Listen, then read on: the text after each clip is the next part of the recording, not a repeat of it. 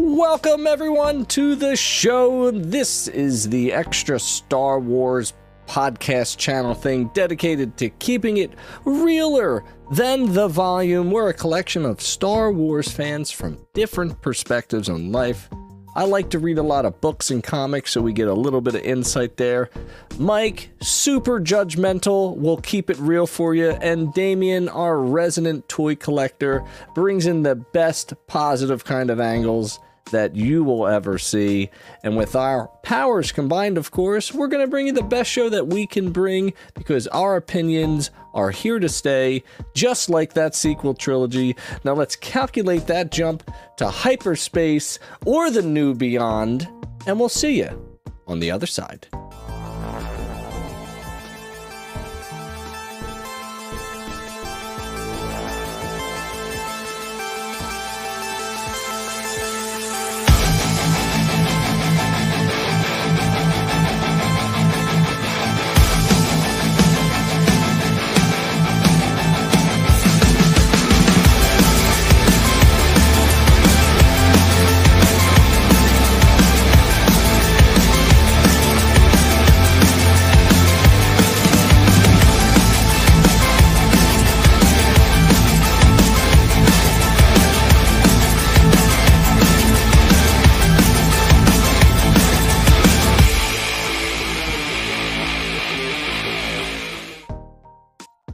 Oh, wow, that was a long black outro there. I think there's a sneaky video at the end of that. I probably didn't delete it. Doesn't matter. Welcome to part 8, the finale. The Jedi Witch, the Witch and the Warlord? What are we stealing ideas now, Filoni? What's going on with this title? Goodness gracious me. Who's that, C.S. Lewis? I was just looking, I'm pretty sure it's C.S. Lewis. C.S. Lewis, yeah, that's a book thing. Don't worry about it. I know it. The Lion, the Witch, and the Wardrobe, which was, by the way, a fantastic book series. Loving that. Not a great movie, if I remember correctly. Yeah. Welcome back to the show. We are one day late, mainly because we were watching the miserable Phillies last night as they blew a 4-0 lead, and I do think we should do a live show during the Phillies game. That would be a terrible idea, but maybe one day into the future.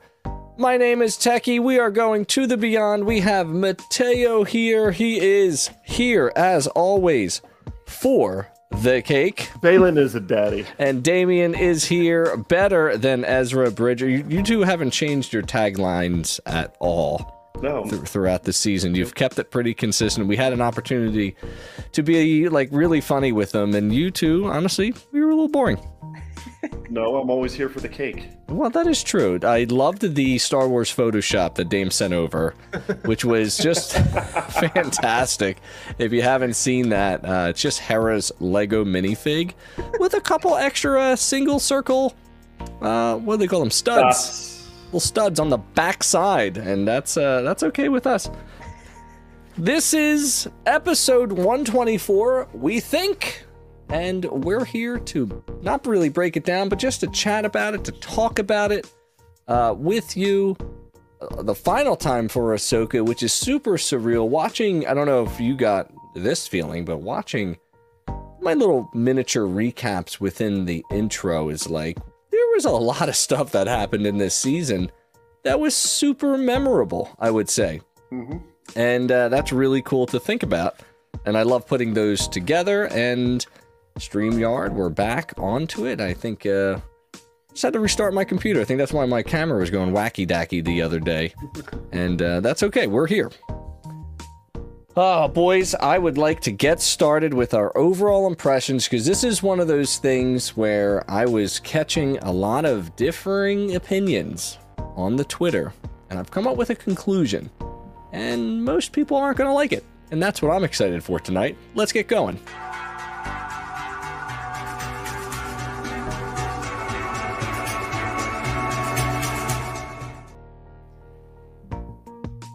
The Ahsoka finale was a little polarizing for some. For me, I felt that it was the opening of doors rather than the resolution of anything. And I think they did exactly what they set out to do versus try to I don't know, tie everything up in a neat little bun that most shows do. And the theory behind that is that we are just living in a comic book serial type of storyline now, where it's never really going to end. And, you know, I mean, we know there's an Andor season 2, but Andor felt more tied up than the Ahsoka series. And we know Andor's going to have a second season. We have no idea what's going to happen with Ahsoka at this time. So for me, I'm a little conflicted because I like the finale. I understand the discourse with being disappointed about certain threads. And I definitely understand sort of the, well, you had to watch Rebels to really understand the show. I'm kind of 50-50 on that. I don't know if you really needed to watch it. I bet you if you put somebody in front of the TV, they would be entertained by the content, but they would lose some of the value. So I'm all over the place. Rebels. Yeah, I'm all over the place with my overall impressions. Like, would my dad like Star Wars? Would he like Ahsoka? I don't know. No idea. He probably would enjoy it because it's flashy and it's Game of Thrones-like, you know, and it's storytelling, I suppose. Mike, what about you? You raised your hand first. Well, I didn't watch Rebels. Didn't you watch snippets of it? You didn't watch it at all. That's right. Not really. I didn't watch a lot. I know snips, about not it. Snippets. Come on. You missed Disney XD. That's what you missed. Disney XD. I agree with you that I didn't think the finale was earth-shattering, but I felt like it had a great flow to it, just like the episode before. But I agree with you. I think we talked about this afterwards, was that they answered questions with more questions. Yeah. Which I really don't have a problem with either. I don't. Because we know, well, we're almost guaranteed Ahsoka season 2. We have Skeleton Crew, which is set in the same verse as this now. We are going to have Mando season 4. And we're going to have the Mandoverse movie. And probably there's going to be more in between that. So I really don't have an issue with them answering questions with more questions. I'm fine with it. But like I said, it wasn't earth-shattering. Yeah. No big reveals, which is fine. There's nothing wrong with that. We knew exactly what was going to happen from the start, especially with our early predictions from Part 7, which was just like, it ended too happy, Thrawn's going to have a victory here. But no major thingies happened, and we'll probably get into that a little bit later. Dame, we throw it to you. Yeah, so, I mean, I liked it. I think it did a good job of wrapping everything up for the moment. Like, you got to see where every main character was and where we're leaving them for right now. But you still had that kind of Empire Strikes Back shred of hope that, like, you know, Ahsoka didn't seem overly worried. Anakin's watching over her. Like, you know that they're going to figure out a way to get to Thrawn at some point in time. So I like how they wrapped it up for the time being. And, you know, no cliffhangers. I mean, like, I guess because I don't consider Ahsoka and everyone being stranded there a cliffhanger. Like, we know they're going to find their way. If she just stayed there forever with Sabine and, you know, Shin and Balin, like, that would just be, it would be the weirdest thing ever, weirdest choice ever. So I like the way that they wrapped it up for the time being. Not like an overly, like, happy, everyone's happy ending, but just like a hopeful ending. And getting us looking forward to just this entire world that Filoni is building with all these various shows that's going to crescendo in the movie, which is going to be awesome. For sure, and I definitely think there's threads and opportunities abound post Ahsoka. And I couldn't say that before because you got Mando, which is really not too much connecting to the broader storyline. Now with Ahsoka, I think we're getting closer. Bridging the gap between our original trilogy and sequel trilogy and making it make sense. I want to talk more about that during Way Seeking, of course, but we definitely should start off with our top moments. And shout out to Backyard TARDIS for being in the chat. Thank you for being here. You've coming in with hot comments already, and we're going to get to you in just a few. But let's talk about our top moments.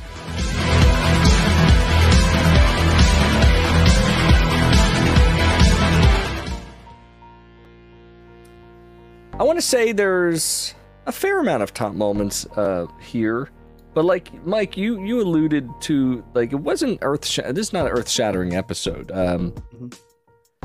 It's a tight 42, right? 42 minutes, 43 minutes, where you're just like, something very meaningful is happening on screen. Although I do have a gripe about one thing, which will come down later. My most tippity-toppity moment is something that has happened for the first time in live action in every Star Wars content out there, in live action, OTPT, Mando live action, Boba whatever the other shows I'm missing, doesn't matter. Building a lightsaber live on this finale was the best part of this show for me. One, it was like I was back in Galaxy's Edge with all the scrap parts, so I thought that was great.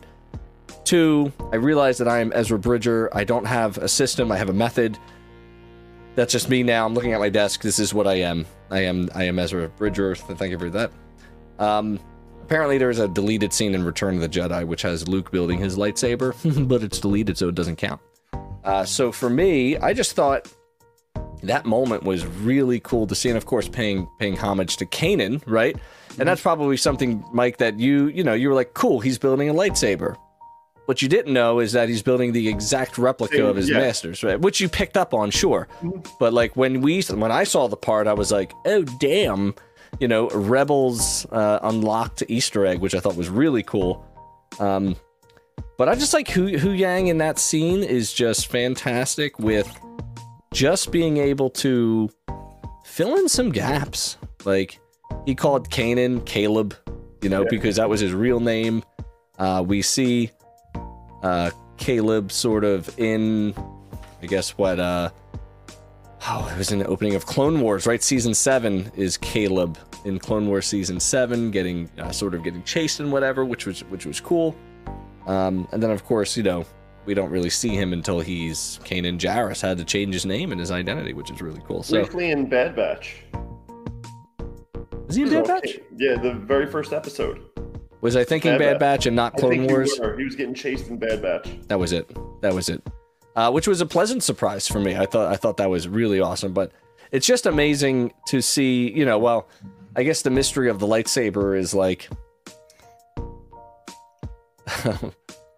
do you need to connect with the Kyber crystal? Traditionally, I guess not. Not at this point. Yoda would take you to Ilum. Ilum is where you would get your crystal. This is known, sort of. Cal Kestis, right, gets his crystal, I think, on Ilum, or something like that, or he gets the new crystal, or the second saber, or whatever. And then Ilum is eventually turned into Starkiller Base, and then no one gets a crystal there, which is kind of wacky-dacky. But I guess with Ezra's being a Boken Jedi, right, he just doesn't matter. I don't need to be connected to this crystal, but I am going to mechanikize this lightsaber together. We're going to get this thing working. And it was kind of intricate with the way it was created. There was lots of screws and things of that nature, and I just thought that whole scene was neat from top to bottom. So definitely one of my top favorite moments. Was that the first live action Kanan name drop? No, Hu Yang mentioned it a couple episodes earlier. You mentioned it to when they were talking Carson, about when Carson. he was like, Jason has abilities. His father was Kanan Jarrus or something like that. But still, again, mentioned twice must be nice and important. So that's one of my top moments. I punt it to Mr. Mike. My top was the arrival of the true Night Troopers. You got the scary strings. Scary strings. You got the green eyes. Yeah. You got the twitching, like the zombie, like twitching, like back into place. Yeah. It was frightening. Did you like it? I loved it. Yeah. It was straight out of a horror movie. It really was. And then I literally wrote, they keep fucking coming. Because they're just deflecting every blaster, and nope, they're just going to keep coming at you with that slow Michael Myers walk. And Yeah, the only way you're doing it is severing limbs. Severing limbs. You have to sever them. Yeah. You know? The true arrival of the Night Troopers, the undead Night Troopers. Yeah. It was great. It was horrifying. But I feel like, I don't know if the regular troopers overtook them when they were going up the ramp, up the steps. Yeah. Because they went from like the slow plodding walk to them sprinting up the steps. They sure did. Yeah, I did catch some. There was sort of scripty rewrites, and there may have been some scenes where they didn't know they were dead. They were zombies. Yeah. There may have been. I think I did read that there was lots of scenes. You know, Filoni cut some what would be considered key details, and sort of threaded it together. I mean, one really dumb thing about Star Wars is the ability to slash a door panel and it will shut almost every time. And it doesn't matter. I mean, I want a door panel to be slashed and then nothing happens. Like you've actually you've just locked it into place. So that's super interesting. Is this new? This is new, right? This is new. I knew. Well, I sort of assumed that's what Thrawn was mentioning prior to, is we're gonna need your dark magics one more time, sisters. And they sort of delivered. Also, they were volunteers, so did they know they were gonna be brought back to life? Like, were they volunteering to be killed? Like, they knew they were gonna be killed and brought back to life? Or were they volunteering that they knew they weren't going to be on the Chimera and not coming back? Or maybe the details weren't exactly on the memo. Could have been spoon-fed something, all right? Yeah. Or maybe, we promise you everlasting life, but they didn't specify. They were just gonna be like a mindless zombie person thing or something. Yeah. But here's interesting things about that, since we're on Night Troopers, is the Death Troopers, which was a pleasant surprise to have them. They were super undead. Yeah. You know, they were deteriorated. They looked zombie-ish. So the question is were they always zombie-ish? Were these Death Troopers always zombie-ish? You just don't decay like that because you got... So then, like, was the theories correct in saying that because of the red, uniformy electrical tape, could they kind of... Was the dark magic keeping them normal? And then they sort of were let loose into this invincible mode? This rabid mode? I don't know. It's hard to tell. Very interesting.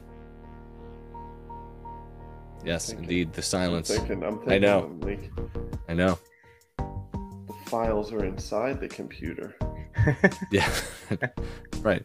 Which is it makes me think, is there dark magic in these cases in the Chimera?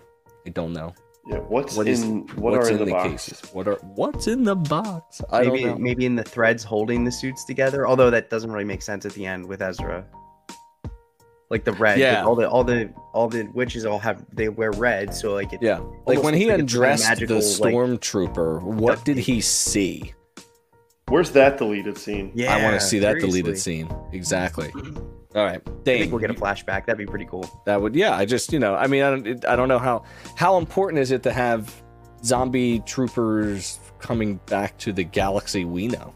Mm-hmm. What's that going to mean? There's some chatter in the chat that would state that Peridia is a potential. It enhances force abilities, which would sort of explain why Sabine, can unlock her potential.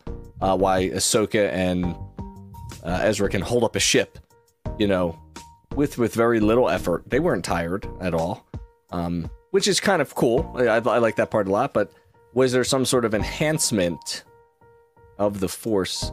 Sort of like not zero gravity, but that concept where you're in a different galaxy and the Force sort of is manipulated a little bit differently. It's not exactly 1, maybe it's 0.7, so it takes less effort to do things there. Maybe there's some sort of central point in nature there. Who knows? It's just sort of, it's science. We love science on this show, for sure. So I have an answer after I sneeze. Bless you! Oh my God. Muted perfectly too. That was beautifully done. Thank you. The finger was right on the trigger for mute. I was like, I know it's coming, but I need to get my point across beforehand. Edging. Edging. That's it. So, I believe that the night troopers were regular old people in their stormtrooper uniforms. Whatever. And then they were brought back to life as the zombies because as they were doing their little chants and whatnot, she says, "Arise." Yeah. So it wouldn't really make sense for them to be kept normal, then die, then arise. So I'm going to go with they were people, and then they were not people. That's fine. Whatever you say, but that Death Trooper is sussy. That's the only thing. Seems more droid than anything. Interesting. Death Troopers, very cool. Dame, a top moment from you, if you may. Yeah, so the dead Death Troopers, the Death Troopers.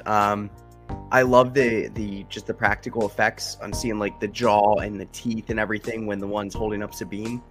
I thought that was pretty cool because like now it's got me thinking like, were the ones from Rogue One, like how long has this been around? Are those actual just normal guys? They're just really good at their job and they get promoted to that rank and can wear that armor, or what? Because I just thought that was pretty cool, and I kind of like how this show leaned into some horror aspects.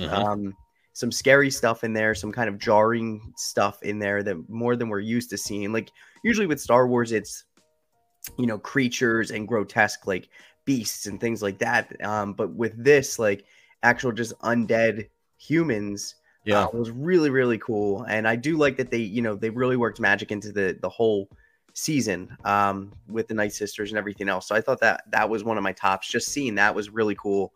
And then obviously Sabine, taking care of business and using the Force to pull that lightsaber in and pull a Kylo Ren. And just off that one guy. So she did it first. Yeah, technically she did it first. There you go. So all the sequel trilogy lovers are gonna hate that. No, totally correct points on that. In terms of the Death Troopers, I believe the Death Troopers accompanied those Imperial officers in white, which would make sense for Krennic, right? Who was in the white Imperial officer uniform. But Thrawn is sans the cape, as they would say. So yeah, they were the highest of the highs, and they sort of protected. They were probably Thrawn's personal Death Troopers. That's probably what they were, which was neat. Speaking of Night Sisters, I gotta give it up for Morgan. No, big shout out to Morgan, who is just very loyal in all she does, and gets the evolution, gets the upgrade she's been, I guess, maybe seeking, maybe wanting. And we get to see, again, not sure the context of originality, but we get to see the Night Sisters turn a sister into a Night Sister using, mascara and some green stuff. And that was, sort of painful to watch, but also really cool because it's sort of, the one thing I like about the Night Sisters is, Palpatine found them to be a threat, so he wiped them out. So if Palpatine finds them to be a threat, and we got 3 coming back to the galaxy far, far away, and out from, I got to give Rural Farm Boy a shout out here, because he's got some insight. He listens to the pod a lot. He listens to a lot of podcasts, but he's got some sort of insider information where he knows things, and they were toying with, what do you call the galaxy that Peridia exists in? And there was the toying with the New Beyond, which I sort of like. It's very mysterious. And the Night Sisters have a power that can cancel out the Force. Which is a good thing. It's a good thing to have something that, the Force, is not an all-powerful thing. If you have it, then it's sort of whatever. I mean, that's what that's always what we've been taught, of course.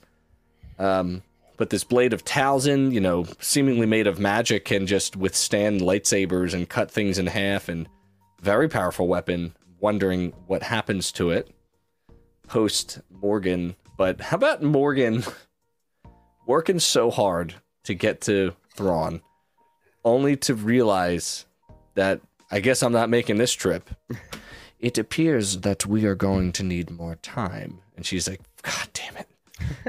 She gets promoted and then immediately falls out of the office window. Oh, sure. That's just, you know. But she did it. She did it with class. Although there was a little part of, I guess, rebellion where he says, for the Empire. And she says, for death. Which I guess is fine. Maybe she's remembering when Palpatine wiped out her race. Maybe that could be it. But I was curious if we're gonna have a little double cross for a second, and maybe she was gonna try to go after him, and he would have to take her out. But now I just want to, you know, I don't think people talk about Morgan too much, and I want to put that in my top moments. And I thought Morgan was loyal to the end. Yep. Uncanny and a formidable opponent. I'm a little disappointed that she gets offed, although are we officially saying she's offed? Because she would be a good opponent. The sisters said she was. Yeah, I guess you're right.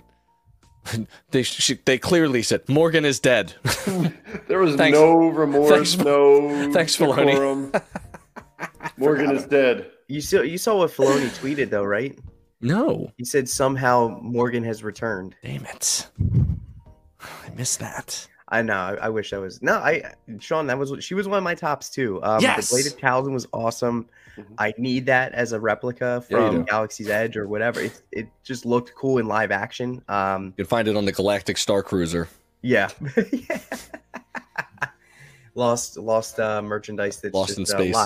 Padlock now forever. But Right. I thought she was a good character. I loved it. She was a plus and a positive and a negative for me. Negative because I want more of her, and I feel like it was like, okay, good, you're here to serve this purpose for the season, and then we're done with you. But I thought there was a lot more to her that could have been stretched out, because she really had like a pretty interesting story, like, and for her to go through everything she went through to get to Thrawn, and then she's just basically like fed to the dogs. All right, see you later. Like I want to see more of her. It's a shame we probably won't, unless there's something like, now that we're talking magic, like, anything's possible. Anything 100%. Can happen. But yeah, she was definitely a top for me. I really enjoyed just like her kind of her glow up in this episode. Yeah, the duel. If you want to call it that. Well, the duel starts in Mando season 2 and finishes in Ahsoka season 1 years later. I mean, that's amazing. That's amazing storytelling, and it's on purpose storytelling, and that's the storytelling that we like. We don't like the random. We don't like the disconnected. We like. I mean, I won't speak for you, but I know we like these little small connections that can happen. I do wish she wasn't offed, though, for sure. I wish there was a little seed of doubt that she would have survived, which would have created some drama later down the line. But alas, it is what it is. Poor Morgan. Mikey?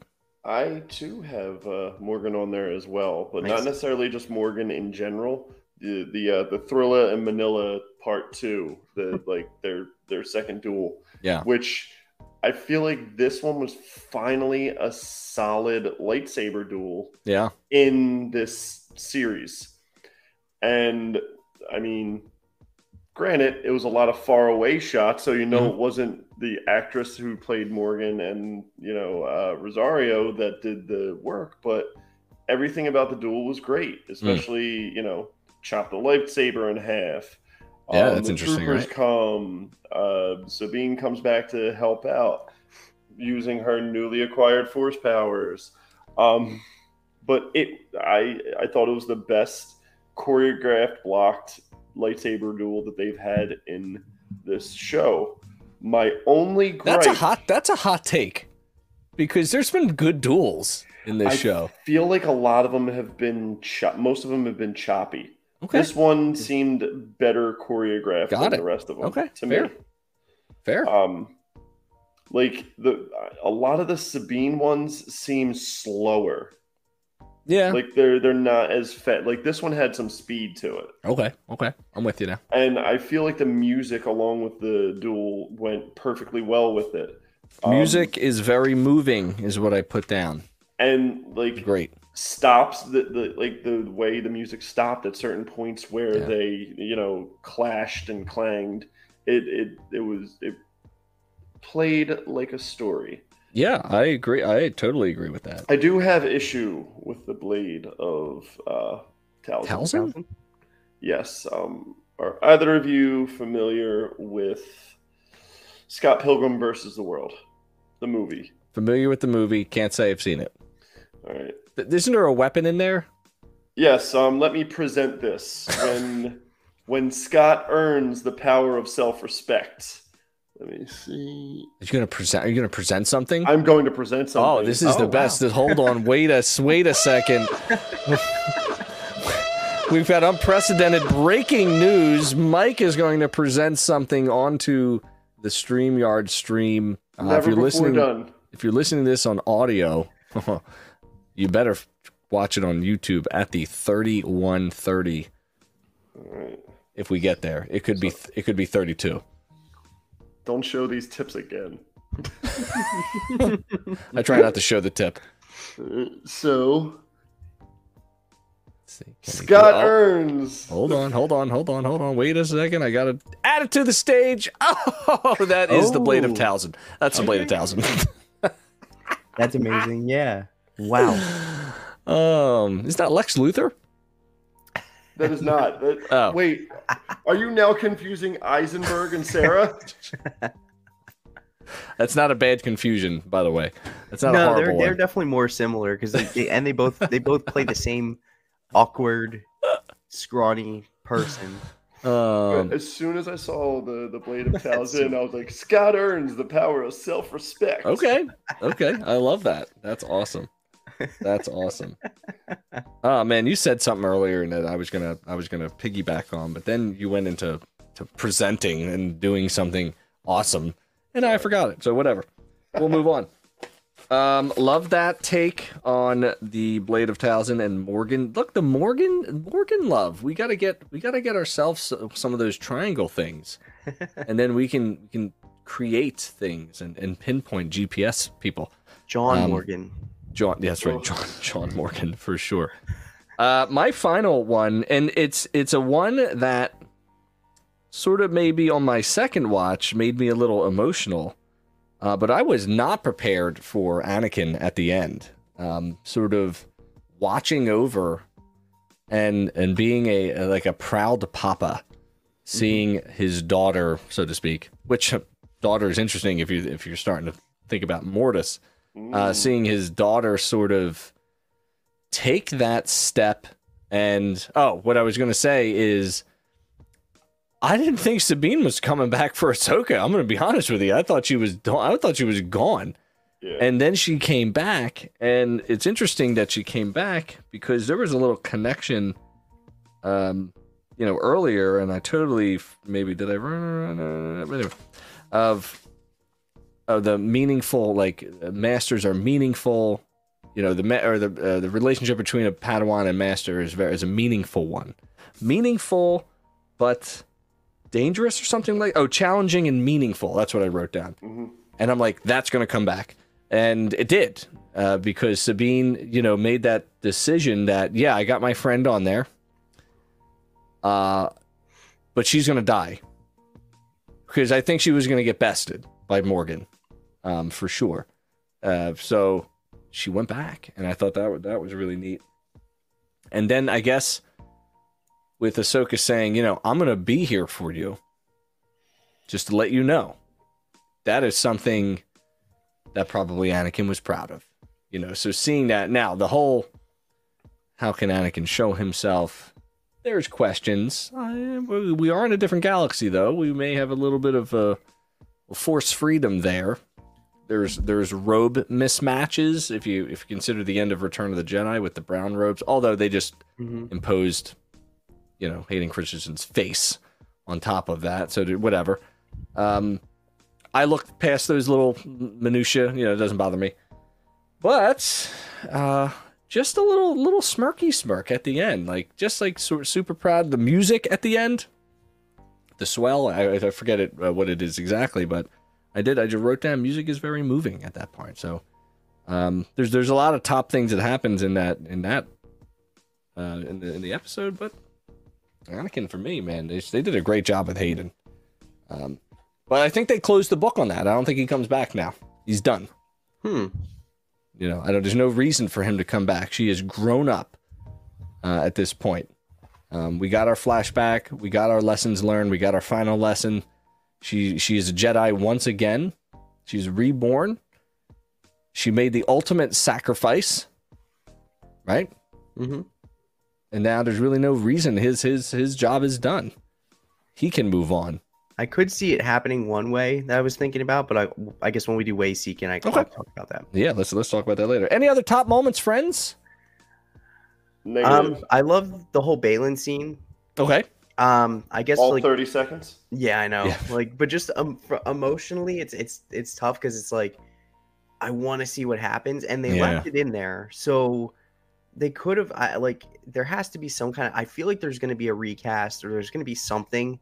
Because he's just been, for me, like one of the brightest spots of the whole show. Like I love this whole season, but his character has just been so good. Like I was watching the other guys over the weekend, and he's in that, and I'm like, how is it the same person? Like it's just like a evil henchman guy in that, and in this, he's this complex former Jedi with all of these layers, and he goes to Peridia for this specific purpose. And like, are we gonna find out what happens with that? But the fact that they left that in there was a top moment for me because I feel like they're going to do something and at least tie up his story for closure, which is good because I think, say what you will, like you said, that like this episode has been polarizing, like from a lot of what I've read too. Some people either enjoy it or they don't. But I think Balin's been one of the things that most Star Wars fans can agree on, like has been awesome. Yeah. So I hope they do his story justice at least, and Ray Stevenson justice. And I don't know how they'll do it, but the fact that they left it in there, it has me excited to see what Dave is going to be cooking in the lab. It's not the first time they've dealt with an actor who's died, on a project, and they're creative in a way to bring him back, or just push him into a different medium, or comic series or whatever. But the big thing is, when I'm watching that, and I'm not surprised. I guess I wasn't surprised that Balin wasn't really present because he made his choice 2 episodes ago. This is what I'm doing. Fine. Shin, I thought would have maybe went back to Thrawn, but maybe she felt shame that she failed. Okay, fine. Maybe she saw the opportunity to lead these bandits. Whatever. What I missed on the first watching is all the big rock formations. Again, I wasn't really a Clone Wars guy, so the whole Mortis arc really is lost to me. Of having this, again, it's one of those things where it's like we're trying to explain the Force using a Trinity, which is a very Catholic thing to do, and I don't need the Force to be compared to anything. It's my argument against midichlorians and making it scientific, and now we have the religious aspect of it. And I would rather the Force be a mystery where, Sabine didn't go through all this formal training. How could she possibly have the power? You know why she had the power? Because she believed she could do it. And our big friend Yoda said that you don't try to do things, you just do it. And as long as you believe that you can do it, it will probably happen for you. That is why you failed. You just didn't believe you could do it. Sabine was very confident she was going to be able to push her friend, who she just got back together with, over a chasm in which he would have inevitably died, although I could argue that in the High Republic, there are ways for Jedi to soften the blow from a very, very long fall by sort of, force pushing down. Whatever. I haven't seen that live action, but I would love to. But yeah. Lost my train of thought. Doesn't matter. The Mortis stuff. Yeah. I'm not like... I don't care about it. What is this great power? What is the Mortis? Why is the daughter missing? The son, the whole thing, the blah, blah, blah. Is Anakin the father? Is he the son? Is he the father? Is Anakin the son? I think it's tired. I don't really, it's not going to matter when it gets to the sequel trilogy, which is probably why it's but this is like Filoni's 12-year-old child that he's trying to put to bed. So I don't really know. You got the owl, the mirage. I don't think it's an owl. I think it's a certain kind of bird, which only appears to Ahsoka. It's a turkey vulture. It's something. That's like, of course, the Mirage there. But why is it there? There was no reason or indication of why that would be there. But whatever, it's fine. But yeah, Balin, really interesting character. I hope they recast him. I hope they continue it. Menacing, knighty, good stuff. Love it. Final thoughts on top moments. That was a long top moments segment. Very long top. Good work for us. Good work by us, or bad work by us. Doesn't matter. I'm good. All right. Okay, great. Well, Mike, are you ready to put the people in their place? Of course I am. Here we go. We do not care.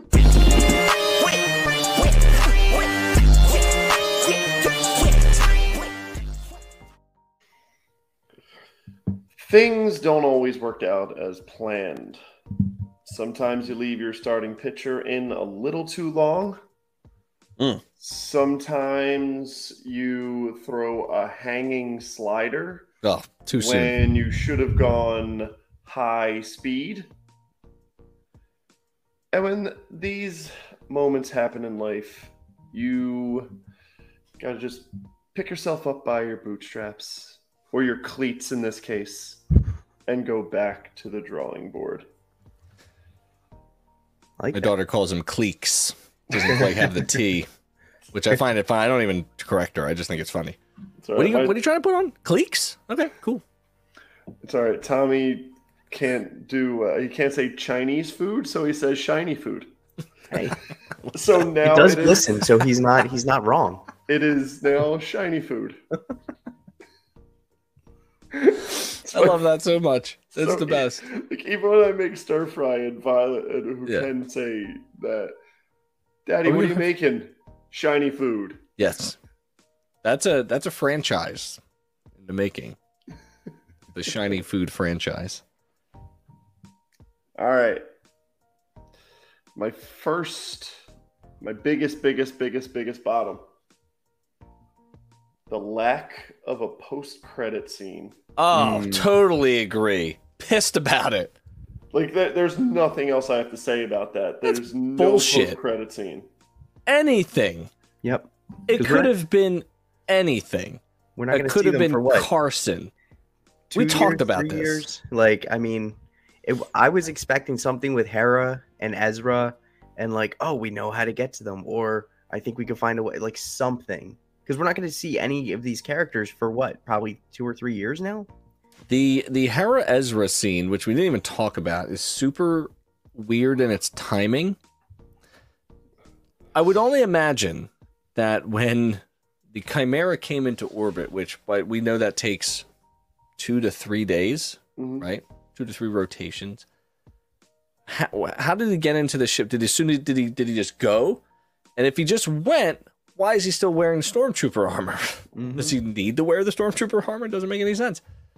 That would have been a better mid-credit scene. Because all we know is that they're back in the galaxy. We don't know what they're doing. So that would have been a cool moment to stick in and maybe have them, I don't know, hug? A hug would have been nice, right? Yeah, instead of Chopper just kind of rolling up and being like, I know who this is. And yeah. I mean, it was a cool scene, but it was sort of like it was weird on the timing. Because clearly days have passed.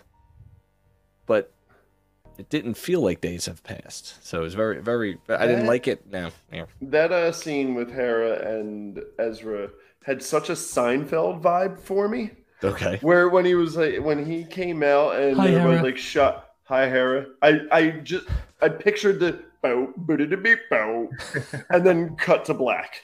I'm home. It was awkward. I didn't like it. It wasn't a great. It wasn't a great thing. It would have been better if they shot him down, and he's like, "Please don't shoot me anymore," or something like that. But they didn't have enough time for that. Yeah, it was weird. He kept his helmet on too. Like they drew it out. Like it's supposed to be this crazy big reveal. Like we already knew that he escaped. Like, you know, he was gonna somehow find. He's uber resourceful. He's gonna find his way. Yeah. To Hera and everyone else. Like, and it's fine that they just, like, you know, skipped it. Maybe saved us an episode of season 2 and just have him with them right now. But it was weird that he was wearing the stormtrooper outfit the whole time too. Like, I don't know, maybe Thrawn like was like my boss and like zoomed him and was like, "Hey, I want your camera on," and then he had to keep the helmet on. It could have been as simple as we're getting a transmission from an unidentified ship. Right, Hera, I'm home, but I need your help. Cut to black. I mean, okay, great. Now I'm in. You know what I mean? That would have been a great like way of doing it. Because he's still in need, you know what I mean? So I don't know. And then like, I just felt like they should have connected it to Mando somehow. Like, even if like, you know, Grogu's playing with his frogs and juggling frogs, and he sort of like looks right, and Mando's like, "What's going on?" And Grogu goes, you know, in his little language, "I've got a bad feeling about this." It could have been that, and that's all you needed, and we could have, and I would have been like, "Hot diggity dog, I am ready to wait 2.5 years for the next show." But they didn't, and it's a sour opportunity. For the first time in 8 episodes, Mike, I agree with you. Ooh. Or just, I was surprised there wasn't the. I hit the wrong button. I missed it. That was on this side. All right. So number 2. This always annoys me. I love when you sigh before you get into your thought. Because it annoys me. I don't want to talk about this. This always annoys me, not just in this episode, just in any type of movie or show in general, where someone does something for the first time and they are immediately an expert. Ooh. Sabine gets the force pull for her lightsaber once and then automatically can push Ezra across a ravine. I've already made my point on that. I'm not going to repeat myself, but I will. And like, I go back to Luke, who did that in Empire Strikes Back, and then tries to lift a ship out of the water and gets it like 2 inches. Which is crazy to think about, right? Mm-hmm. Yeah. And he does it, kinda. Yeah. But still, over time, perfected it. Nope. One try, I got it for the rest of my life. I'm good. Yeah. I tend to agree with you. No montage. Yeah, that's true. We did need the montage. I do agree with you in the fact that I'll agree to you to this. 8 episodes is not enough episodes to tell a story. And they need to cut some corners, and at least they acknowledged a couple things. One, she did train with Ahsoka prior. Ahsoka did not like where she was going with her mind and stunted her growth, probably on purpose, which probably caused the rift. She doesn't practice for a while. Ahsoka obviously sees. The only thing that's like kind of confusing is that Hu Yang is like, "You're literally the worst ever." And then I guess she's not literally the worst ever. Because her potential is unlocked, which I kind of like the theory of the Peridia theory of maybe having a little bit more force sensitivity. I would argue that she had more training than Rey. I would agree with that. You know, in terms of like official training versus survival training. And Rey did okay for herself. And she got killed with the Mary Sue, you know, discourse. And can you say Sabine's a Mary Sue? I don't think so. She's Mandalorian. She's warrior first. She's a hard worker, and I'm okay with it, but I also would have liked a warm up to it a little bit, you know, kind of like a little evolution to it. Like, it would have been cool to see, instead of what's his face, Ezra pulling her during that ground battle, she pulls him or pushes him out of the way in a little way. Yeah. something like that. I'm with you. So, I can pose feel a what you're question saying. to you. Did Sabine actually help trying to open the gate? I felt like she did. I think that also that was a way of Ahsoka like trusting in her, like, hey, we're gonna need your help. Like, I know we're the Jedi with actual like control. There's an interesting scene. Remember the scene? They're all three across and they're deflecting. Someone broke it down, right? And like Ahsoka is deflecting them back, right? And Ezra's deflecting them back. The first shot at Sabine hits her right in the head with the helmet, right? So it dings off her helmet. And then Ahsoka goes, blasters. Well, no, seriously. Yeah, so that's my point. Is now she realizes, like, where did that come from? And then every shot that she deflected hit the ground. Because she's just not good with the lightsaber, right? At all. That proves your point a little bit more, that her ability to do things is not as sharp. But I just thought it hits her right in the helmet. She's like, wait a second. She really uses her Mandalorian armor a lot. Yeah. To block things, which is sketchy. But we've seen Mando survive better odds or worse odds, I said. All the odds. I like it. Thank you. Good one. And my last one. The lack of Shin and Daddy. Yeah. Yeah. They probably combined, 45 seconds of screen time? Like, if that. It's crazy. Now, I know, like, it's setting up a different story for them, but if they were going to go that route with, like, their own little side missions, I would have rather have them finish that up in episode 7 and just, like, it felt kind of just, like, thrown in, like, almost like, oh, we need to do something with Shin and Balin. Yeah. But they had to do something with Shin and Balin, for sure. We forgot. Guys, give them 20 seconds apiece of looking at something. Yeah, sort of. Another story. Well, and then I think what made it really weird is we didn't really have a good transition from finale to epilogue. Mm-hmm. Because they blast away.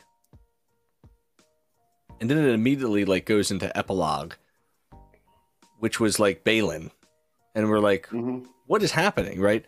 So I think the way they sort of ordered and structured the final, few minutes of the show wasn't too great. We didn't really get any time context. That time has passed since then. Again, a lower thirds text would be great. Mm-hmm. A few days later, now Ezra shows up. Great. Balin is doing his thing. We know that time has passed and they have gone on their ways. How long was Shin in the wilderness finding these bandits? Obviously, she's been by herself for a few days. I don't know. But I agree with you. It is just a little bit... Again, I think it's a timing thing. I think they had a 90-minute episode that they were jamming down to 42, which I don't understand why. There's literally no time constraints. So why are we cutting things out from a TV show? Like, what are the rules here that we have to cut things? Interesting. And that's a question for another time. A story for another time. Boss Kanata. I'm still waiting on that story. Still waiting on any story. Do you have anything else, my friend? I do not. Those are my main 3. Does anybody else have any? I do. Bottoms. Ooh, let's hear it, Dame. Where is Zeb? Damn, that's a great question. And I'm pissed about it. I would have preferred if they took his Mando cameo and put it in this instead. It would have been more appropriate. It would have made more sense. You had Carson in this show, so like that in exchange. If you literally maybe took that scene and changed a little bit of the dialogue, threw it in here, I would have thought that would have made more sense. Like, I guess maybe it was a budget thing. Like his CGI, it has to be a budget thing. Why wouldn't Carson and Zeb be the X-wings that accompany her on their independent mission? That would make more sense than anything, for sure. Yeah. Great point. Definitely a budget thing. I think it's you know, he was all CGI'd up, right? Yeah. And really just the shoulders up. He didn't have anything else. It would have been, you know, his animation, his Lego figure is an outrageous plastic piece. I can't imagine CGIing that up for sure. So, no, I agree. I think they had a missed opportunity there for sure with that. And let me see. I'm looking. I don't know. Do you think it was a little annoying for Thrawn to continue to mention the Empire? Like, we get it, dude. I feel like it's all he knows. Like, that's just his sole purpose in life. Yeah, I guess I was hoping Thrawn was going to maybe bring upon a new vision. But more and more, it seems like Thrawn is just sort of helping set up what eventually will become the First Order. Mm-hmm. Which again is fine. It has to get there. But I was hopeful that maybe it was going in a different direction. But for the Empire, long live the Empire. I mean, long live the Empire. Moff Gideon says the same thing. So a little bit of a connection there, which is kind of cool. But I don't think I have anything else for me. Not too much. Not too much on the negatives in this show tonight, which is not a bad thing. I have no question for the chatters this time around, except for thanks for being here. So we will get right into our noticements.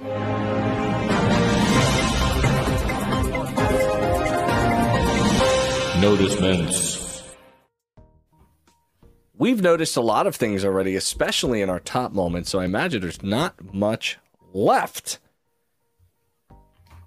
Yeah, I noticed. I'm sorry. I was just going to say all of my noticements, like, literally were mentioned already. I believe it. I've noticed just a few things, and some things like, why is that ship in such in low orbit? I thought to myself, I think that has something to do with satellite imagery and trying to locate them. So to have it any higher would cause the comm scan to find them faster. So that was my only like justification for like why they have such a low orbit there. I thought that was pretty cool. One of my favorite Thrawn things that he did today in the episode was when he sends the TIE fighters off and they get exploded, and then the report comes back that they made contact, that they disabled the ship, but the pilots were lost.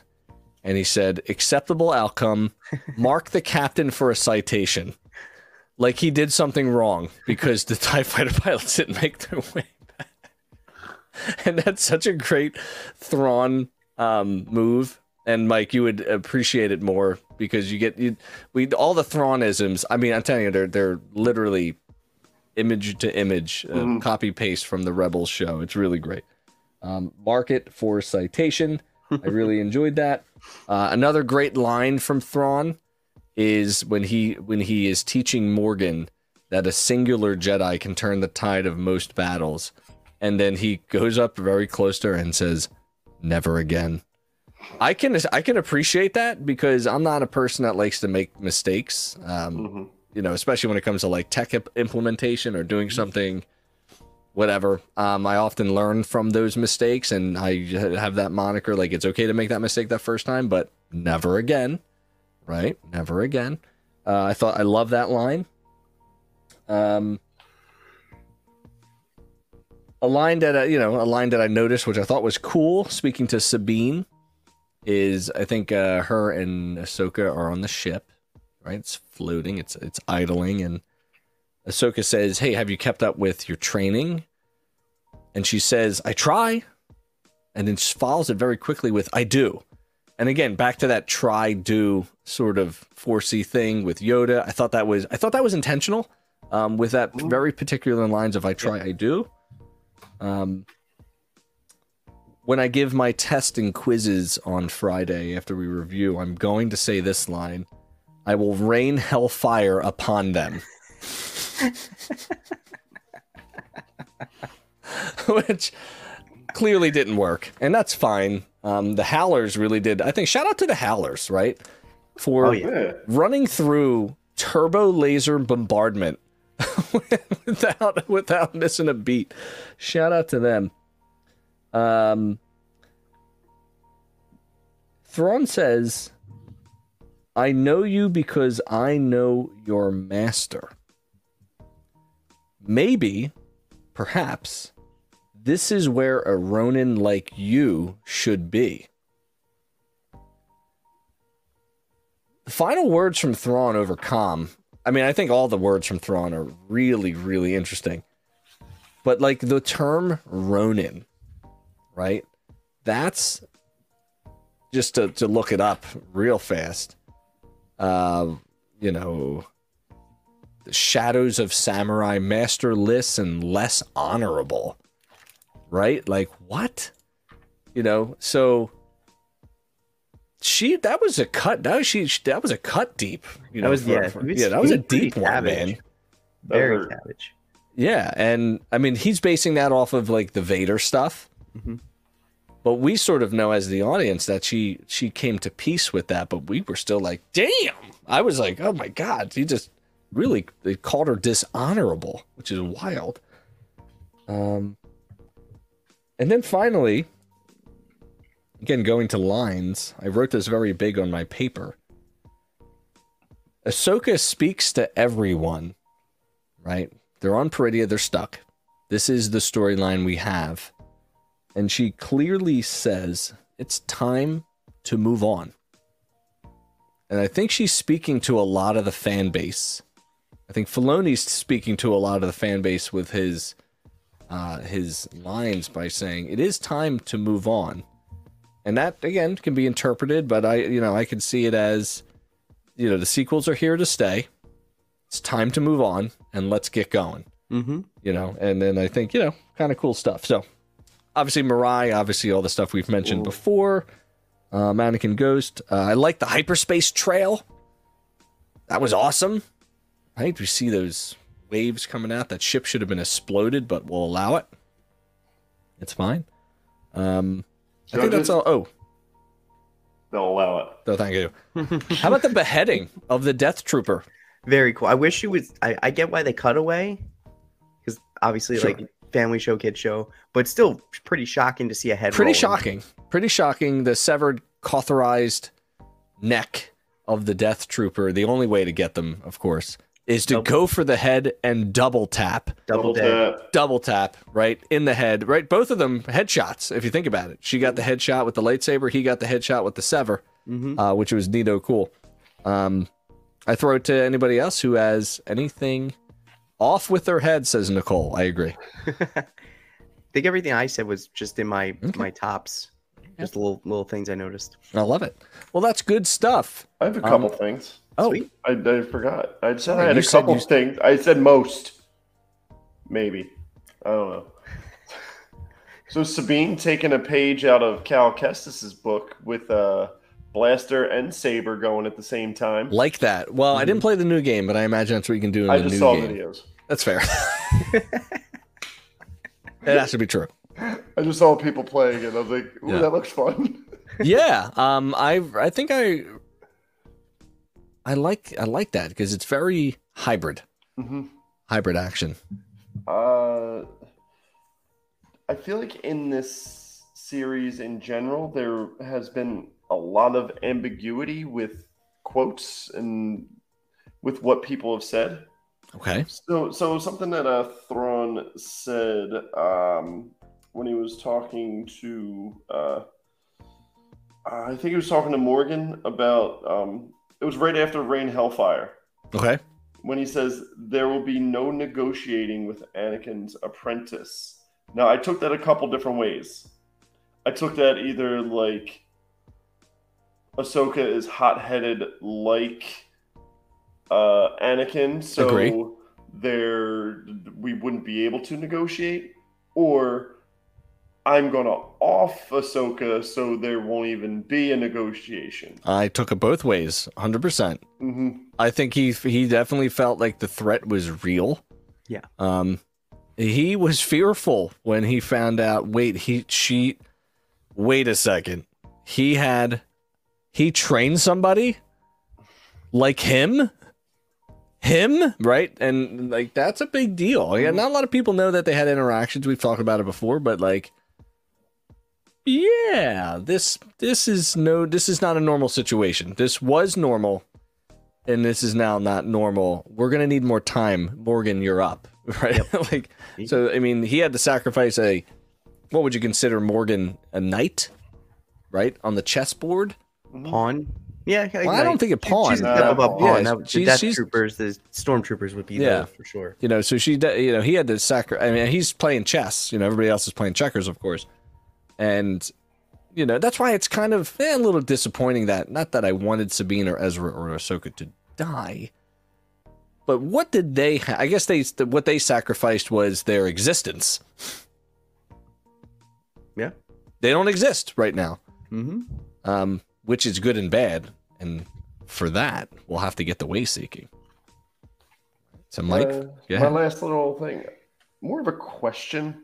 I like questions. So, the Eye of Zion's docking system, is that for any chip or specifically just for the Chimera? I think it was built under the specifications for that type of Imperial ISD, right?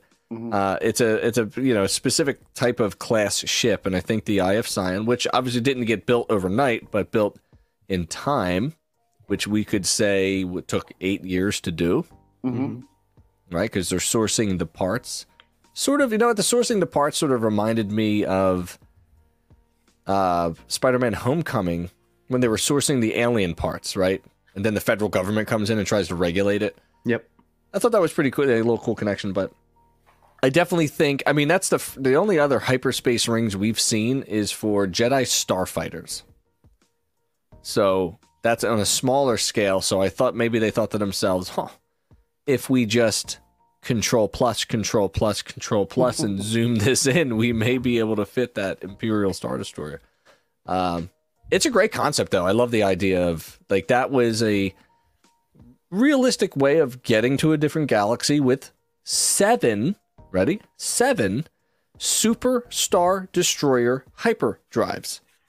Super Star Destroyer. The Executor was a Super Star Destroyer. The Executor was 12 miles long. You need quite the engine to power that, and there were 7 of them.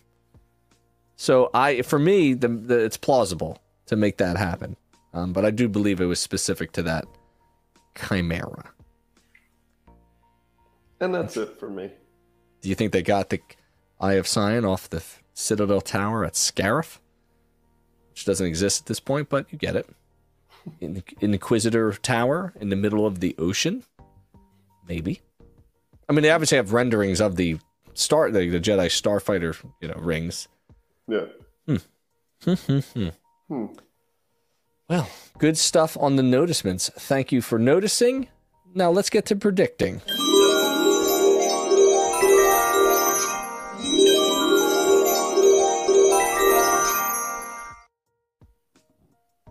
The hell are in those crates? Dengar clones. What the hell is in those gosh darn crates? Spice. All right. Yes or no? Here we go. Say it at the same time. Ahsoka Season 2? Yes. Yes. Not announced, though. Mando Season 4? Yes. Yes. Probably. Movie? For sure. What year? 2027. 28. Wow. 4 years. If they're going to squeeze a couple more seasons, if they're going to do an Ahsoka Season 2 and a Mando Season 4, maybe they come out the same year, but you figure neither have been announced. We still have the strike going on with the actors. Yeah. So that stretches everything out and pushes everything back at this point. So, I mean, I would assume they would need, maybe do start production in 2026 on the movie, comes out 2027, maybe have 2025 with, a second and fourth season of Ahsoka and Mando respectively, and then kind of tee it up for that. But yeah, I don't know. That's just me guessing. Yeah. No, it is. It's good. It's good guessing. Does the movie release in theaters? Is it big enough to release in theaters? They have to. Ooh. But is it big enough to release in theaters? I think so. I mean, just based off of like me going to watch TV show in a movie theater and like the hype and the reaction, like I just think you think about it, we haven't had Star Wars in a movie theater since 2019 now. Mm-hmm. It's already been 4 years, and I don't know if there's going to be another movie that would be in theaters before then, before this Filoni film. Right. So I mean, people are going to be chomping at the bit, and I think that he's building out this world for them to, to basically make a Star Wars movie that everyone can come together and enjoy in theaters together. Will the movie require you to re-watch the seasons to understand it? Because movies are made for general audiences. I wouldn't be mad if they did a recap, which would be not traditional for a movie, but they do it for every show. You know what I mean? That's interesting. Or how about what they did? They could do right justification for this one. Since Shut up. The movie. They do the scroll. Shut the hell up. The scroll would actually make the most sense because they would say, you know what Filoni would do? As per my last email, in Mando season 1, here's what happens. What if it just kind of did that? No, that's interesting. I would agree with that it would definitely be released in the movie theater, but I don't think it would have the like the gross of like an episode, like one of the prequels, original.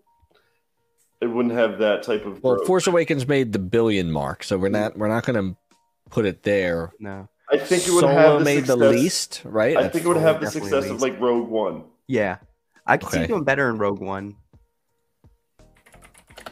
Just because you have these characters that we become familiar with. Yeah. Versus Rogue One, where it was just kind of like, hey, here's the plot of this movie. It's going to be pretty cool. Like, and then everyone was like, wow, this is an amazing movie. Rogue One made $1 billion. Wow. I did not know. Worldwide gross. Domestic 532, international 523. Wow. Wow. I did not know that. Especially because no one goes to the movie theater now. I don't think it makes that money then. Solo I think it's going to be Solo money. Solo money made $392 million. Domestic 213, international 179. The question is, does Filoni's Mandoverse movie make more than $400 million worldwide? I think so.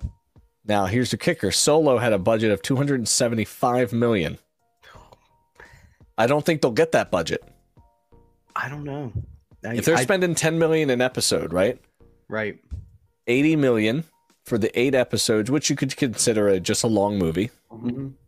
Do they get $100 million to make the movie? And do they? Again, this is Disney business, right? They don't want. They're not dumping money into projects anymore. That's clear. Here's $110 million to make this movie. Make it happen. We need to make $500 million. Will it make $500 million? Will they get $400 million back? Will this be the movie that erases the Solo deficit? I could see it. I can see it too. I mean, there's just something to be said about the theater experience still. Like, I remember during the pandemic, looking back and being like, man, I wish I had another Endgame moment in the movie theater. Like, just that moment of, holy crap, all this, like, years of culmination of all these movies just, like, right there. And we kind of had it, eventually we had it with No Way Home, which I thought was awesome. So much fun. And I think that people will go to the theater if it's the right film. And something like this, something like Star Wars, is just appreciated better on a big screen, the biggest screen you could possibly find. Yeah. I think a big thing that would have to do with this is Pedro Pascal's star power continuing to climb. Mm-hmm. He's kind of, with the strike and everything right now, he's kind of at a standstill. Mm-hmm. So especially if Last of Us Season 2 is phenomenal, if his star power continues to climb, then I think it exceeds that, the 500 mark. Yep. Yeah, well, yeah, I got what you're saying. The star power is going to drive people to go to the theater to see him. I got what you're saying. Interesting. Anyway, question 4. Do we think, yes or no, Thrawn will eventually connect us to the First Order? Yes. Okay. Do the witches help bring Palpatine back? It's the easy way to do it. No. Okay. I have a weird theory. I like weird theories. Bringing people. No, I'm trying to think of timelines and this, that, and so forth. No, never mind. He would have already died in the duel of with Obi-Wan. Never mind. I was thinking of Dathomir, Witcher's Maul, back from the dead. But it would have been past. Yeah, he's an old man now because of the Kenobi, and that was actually in Rebels. P.S. Season 4? Rebels Season 4? Yes, I don't know what the witches are going to do. It's a question I have. They end up going to Dathomir, which is a mysterious planet, a very difficult planet to navigate. Is it in the Outer Rim? Oh, what a question. Because wasn't Exegol in the Outer Rim? Oh, Exegol's in the unknown regions. Unknown regions. Through the red honeycomb plasma, whatever. And the sea of swirly, twirly gumdrops. Yes. Went through the Lincoln Tunnel.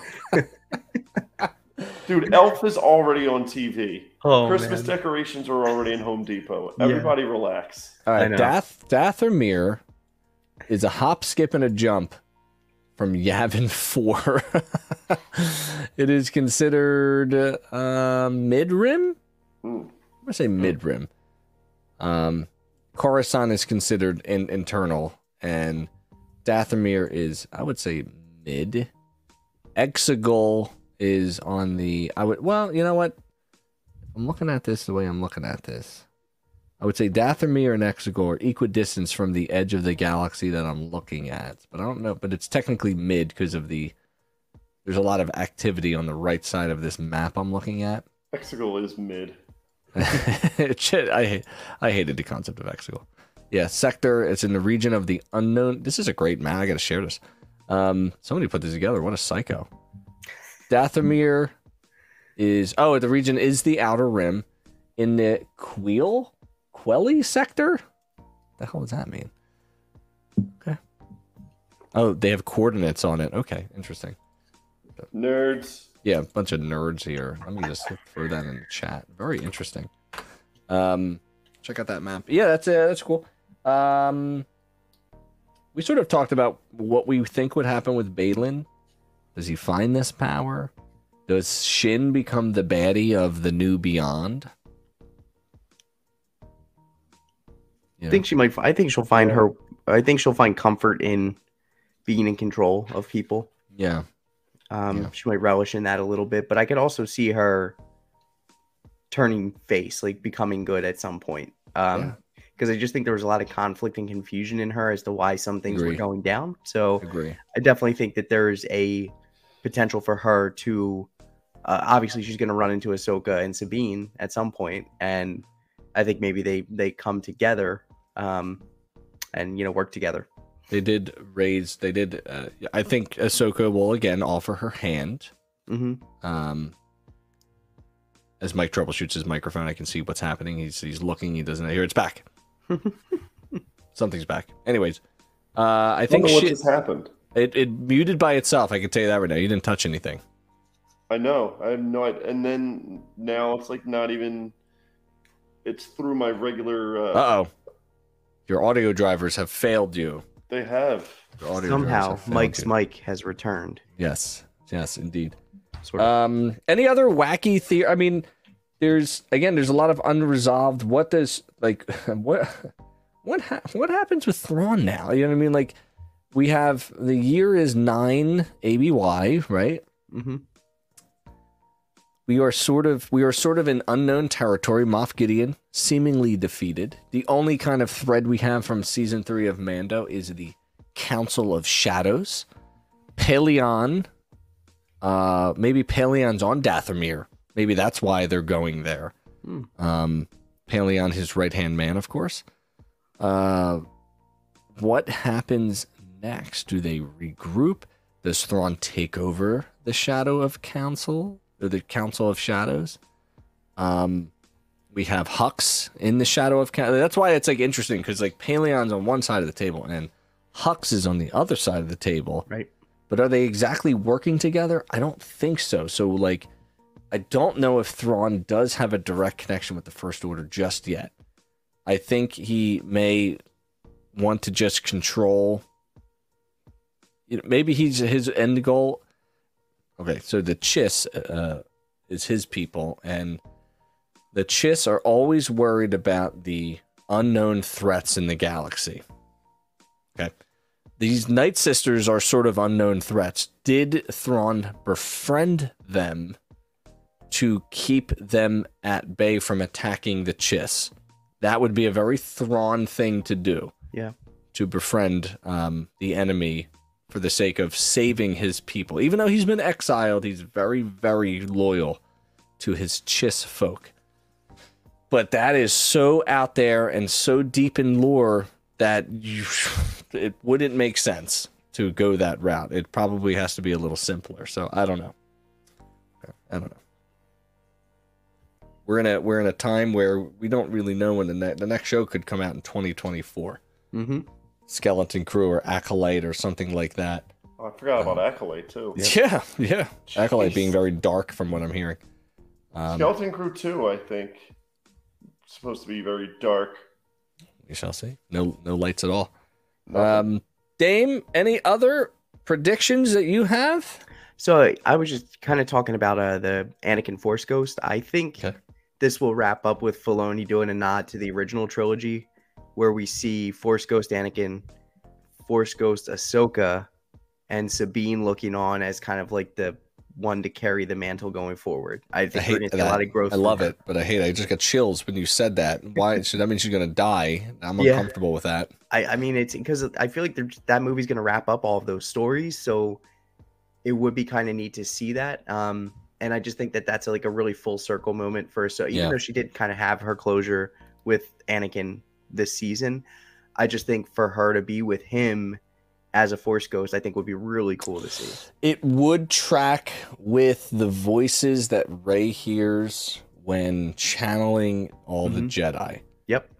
Because she does hear both Ashley Eckstein and Hayden Christensen.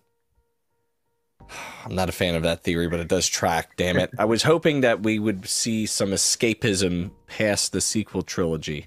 Yeah. For these folks, but now with that idea, I don't see it happening.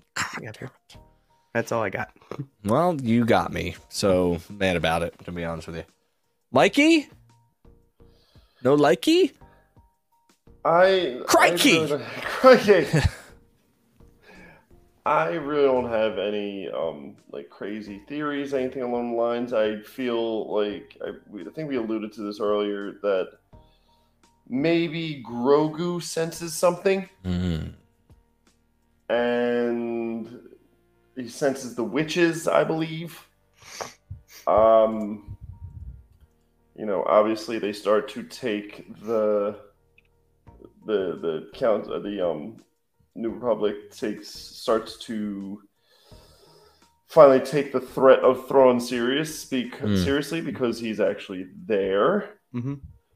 And I think I said this maybe a podcast or two ago that the Dick Ziono has been a mole for like the First Order the whole time. Mm-hmm. Those are my safe-ish. Does the threat of Thrawn warrant bigger heroes?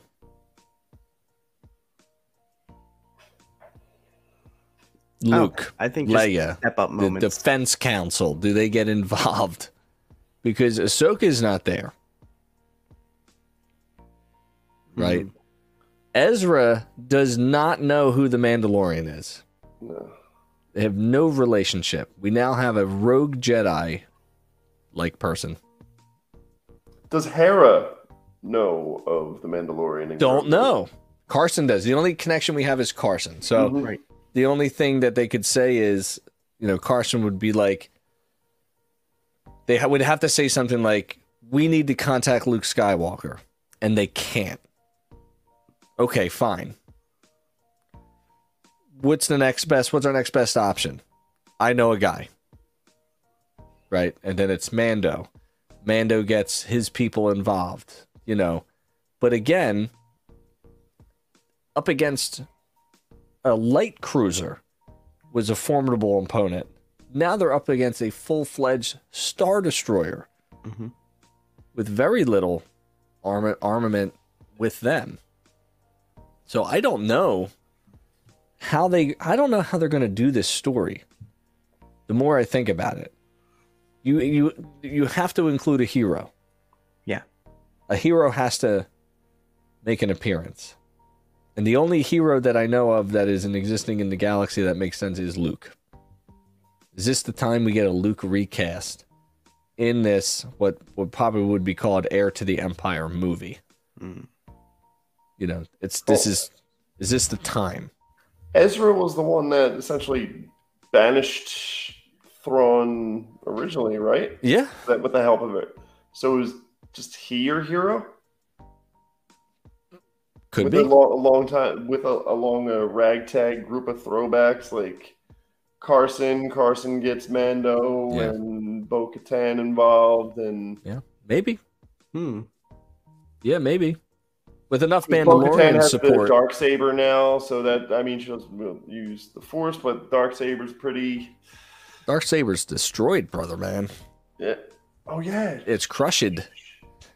It's crushed. Yeah, I forgot about that. Doesn't exist. Which was I think sad. we'll get another one though. He can just get another model, the same model, just Crest 2.0, dock the N1 on it, and then boom, he's good. Yeah, very interesting. I don't know, but I like not knowing right now. I like that. One of the biggest things I like is that Lucasfilm has learned their lesson of announcing projects all willy-nilly. So hopefully we get to hear some new announcements coming down the line. But in the meantime, if there's nothing else, final thoughts? I have one little final thought. Let me hear it. Do you think they've been adding tidbits of Rangers of the New Republic in 100%. Like, Mando 4 and this just to be like, we need to do it somehow? I think they, for sure... All the Carson stuff is Rangers of the New Republic, essentially? Yeah, I do. I think so. I think that makes the most sense. I would not mind a Rangers of the New Republic show run by Carson, but it would have to be a buddy cop format. Carson and Bill Burr, his character. I would love that, actually. Yes. And they're in the snow speeder together, and they're wearing aviator glasses. Just a Boston accent. Is the crystal destroyed from the Darksaber? Great question. Does the Darksaber have a crystal? Interesting. Maybe. Only time will tell. Okay. Shall we finish? We shall. It's time for our final one-sentence summary of the Ahsoka season.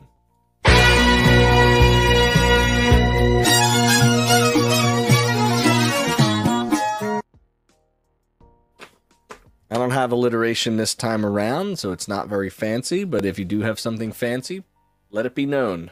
I have a song-ish. Oh, I have a title, but it's a play off of the title of this episode. All right, Damien, you go first. All right, it's the Chronicles of Thronia, the Nodi, the Witch, and the Jesus Dude. I wasn't expecting Thronia. The Chronic, what cools of Thronia? I liked it. That's good. I say, this finale opens doors to the new beyond, putting our characters into new scenarios and offering up mystery for the first time in a long time. Boom. Yep. Mine is in the key of a very popular Van Halen song. Hot for Teacher? Yes. No, it's not hot. Oh, man. Can't you see you standing here at the edge of a monster ravine? Might be the largest I've seen. Use your force, push the beam. Might as well jump.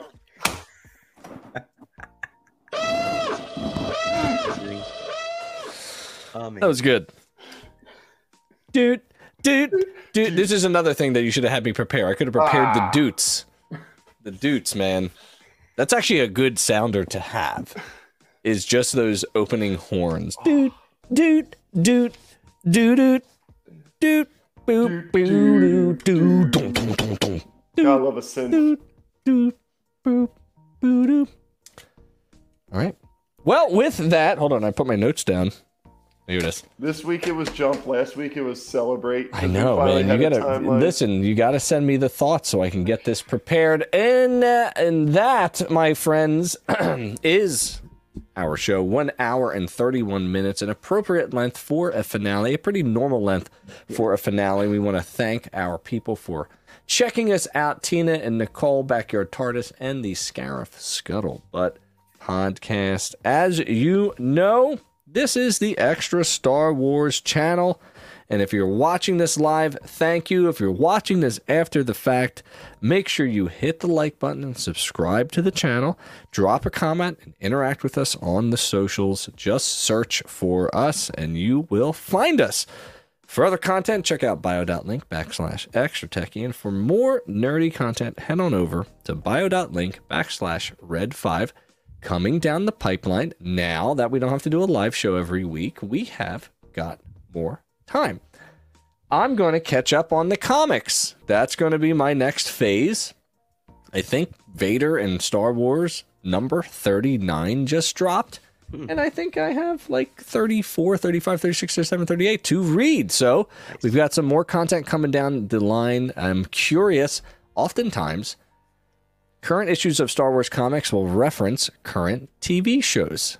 It's pretty interesting. There's a lot of interesting connections to the High Republic within the Star Wars OG comic, which is pretty interesting. It's sort of that concept of no space that I was talking about, how our heroes went into no space and they could not get out of no space without a very particular path engine referencing to the High Republic that allows you to jump in and out of hyperspace at will with these mini bursting jumps, which makes them a chaotic enemy to fight because they disappear and then reappear somewhere else. So it's pretty interesting concepts down in the High Republic. And I think High Republic Phase 3 just started.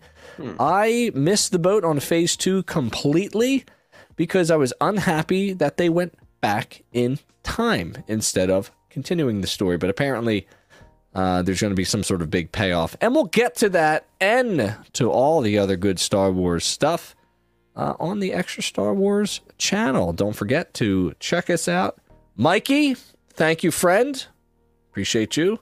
You're Dame, welcome. are we seeing any content from you in the future? What are we seeing? I've been lacking. I'll be getting back on the horse soon though. Slacker! Slacking. Come on, one kid? You got one. We got a 5-0 football team. We got some That is true. football playoffs and also NBA starting up. So do you guys No know one what, cares what they about the call it when- NBA. Do you know what Din Djarin says when he gets fouled during a layup? N1. And with that, we will say goodbye. We appreciate your time, and may the Force be with you.